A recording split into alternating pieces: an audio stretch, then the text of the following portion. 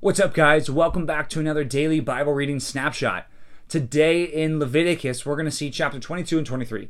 And what we're going to see here, first of all, in chapter 22, is the ways that God wants the Israelites to worship. I know that's a big overarching theme that we've already seen before, but today we talk about the acceptable sacrifices and even the types of priests that were acceptable. Aaron and his sons were supposed to be a particular way when they went to serve God, which I think there's a helpful reminder in there for us that God does not just want to be worshiped, He also wants to be worshiped in a particular way with people like us who have our hearts in a right way before we go and worship Him. So that's what I think we get from chapter 22. In chapter 23, we see the feasts, the particular times that the people were supposed to go to worship. So we get the Sabbath, which was every week, the Passover, which was once a year, the Feast of the First Fruits, where they celebrated the good that God gave through this harvest, the Feast of Weeks, towards the end of the harvest, as we see all these people reaping, which means to gather all the stuff that they sowed because God gave them rain in the land and God helped them grow their crops. So we see that there. Also the Feast of Trumpets and the Day of Atonement, which we talked about earlier in this book. And also the Feast of Booths, where they would live in booths to remember when you used to live in booths or tents when you were going from Egypt to the Promised Land. Remember that God is so good to bring you out of that slavery. So all of these festivals were meant to direct the Israelites' attention to God. And I think it's helpful for us to take some time out from our normal day-to-day life to direct our attention to God. Right? Hopefully it's something we're thinking about every day, how we can serve God.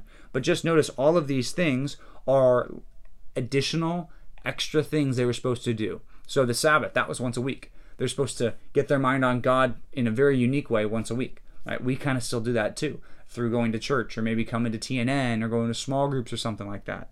We also get these once a year things or once every couple of year things. The Israelites went to the city of Jerusalem to do these festivals. We don't do necessarily exactly like that, but there is times that we take out of the normal weekend schedule where we'll go to winter camp or we'll go to revival, and we'll do things every year that we want to get our minds focused on God for a particular week or a particular amount of time. So although we're not doing exactly what these festivals are because we don't live again in this time, in this place, and the commands are not binding on us because of what Jesus did, even all that's true, it's important for us to take time out to worship God. So I think that's what we get from today's Old Testament reading. In the New Testament, we're starting a brand new book. We're starting the book of Mark. Okay, the book of Mark is a very, very interesting book because it's very different than Matthew. Whenever I read Matthew and then I read Mark, I'm just reminded how different they are. First of all, Matthew was really good at giving a lot of information about the speeches of Jesus. Now, Mark does something a little bit different. So first of all, a little background on Mark. Who are we even talking about? I think we're talking about the person named John Mark that was living in the time of the disciples, who we have mentioned a little bit in the book of Acts. He was a disciple of Jesus, but not in the inner 12. So he wasn't one of the apostles, but he was connected to one of the apostles in an important way. And that apostle was Peter. So when a lot of people look at this book, one of the ways you can think about it is this is the gospel according to Mark, right? The good news of Jesus according to Mark, but a lot of it is told from Peter's perspective.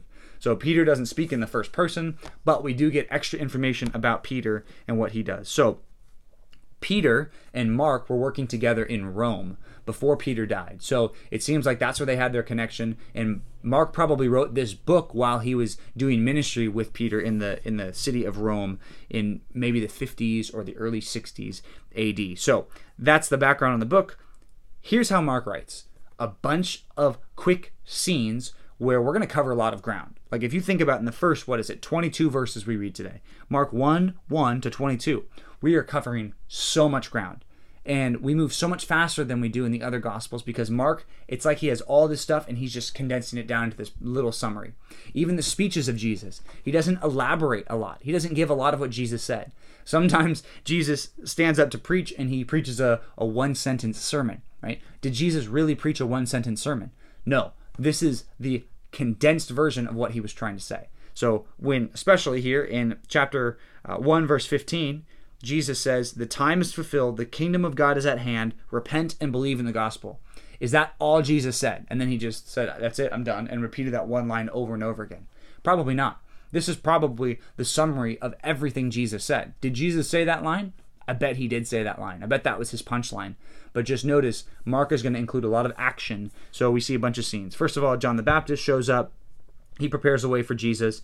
Jesus is baptized, and God affirms him through that voice from heaven. Then the Spirit drives Jesus out to the wilderness, and he's tempted by Satan for 40 days. Then Jesus starts his ministry. He starts preaching. He calls his first disciples, Andrew and Peter, and then James and John. So what do we got? Like 9 things going here. Then he goes into the temple, or not the temple, the synagogue of Capernaum. And when he goes in there, he teaches on the Sabbath, and people said, wow, this guy preaches with authority. That's 10 things in 22 verses. See how fast Mark can get in his point? And I think the main point of this book is we see that Jesus is preaching and teaching and healing and doing his ministry to these people so that they'll be saved.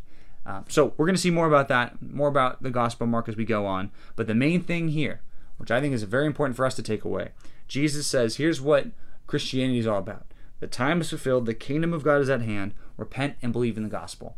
That is Mark's summary of Jesus' message. And really, that's the summary of the message we preach today. Right? We need to repent and believe in the gospel. It's time for us to turn from our sins and trust in the good news of Jesus, that he came to live and to die for us. So that's the Gospel of Mark in a nutshell. Really, that's the teaching of Jesus in a nutshell. And we're going to continue to study his book as we read and as we find out more about Jesus, because that's a good thing. We find out so much about who Jesus is and how Jesus acted through the book of Mark. So continue back with us tomorrow. We'll see you back tomorrow for another daily Bible reading snapshot.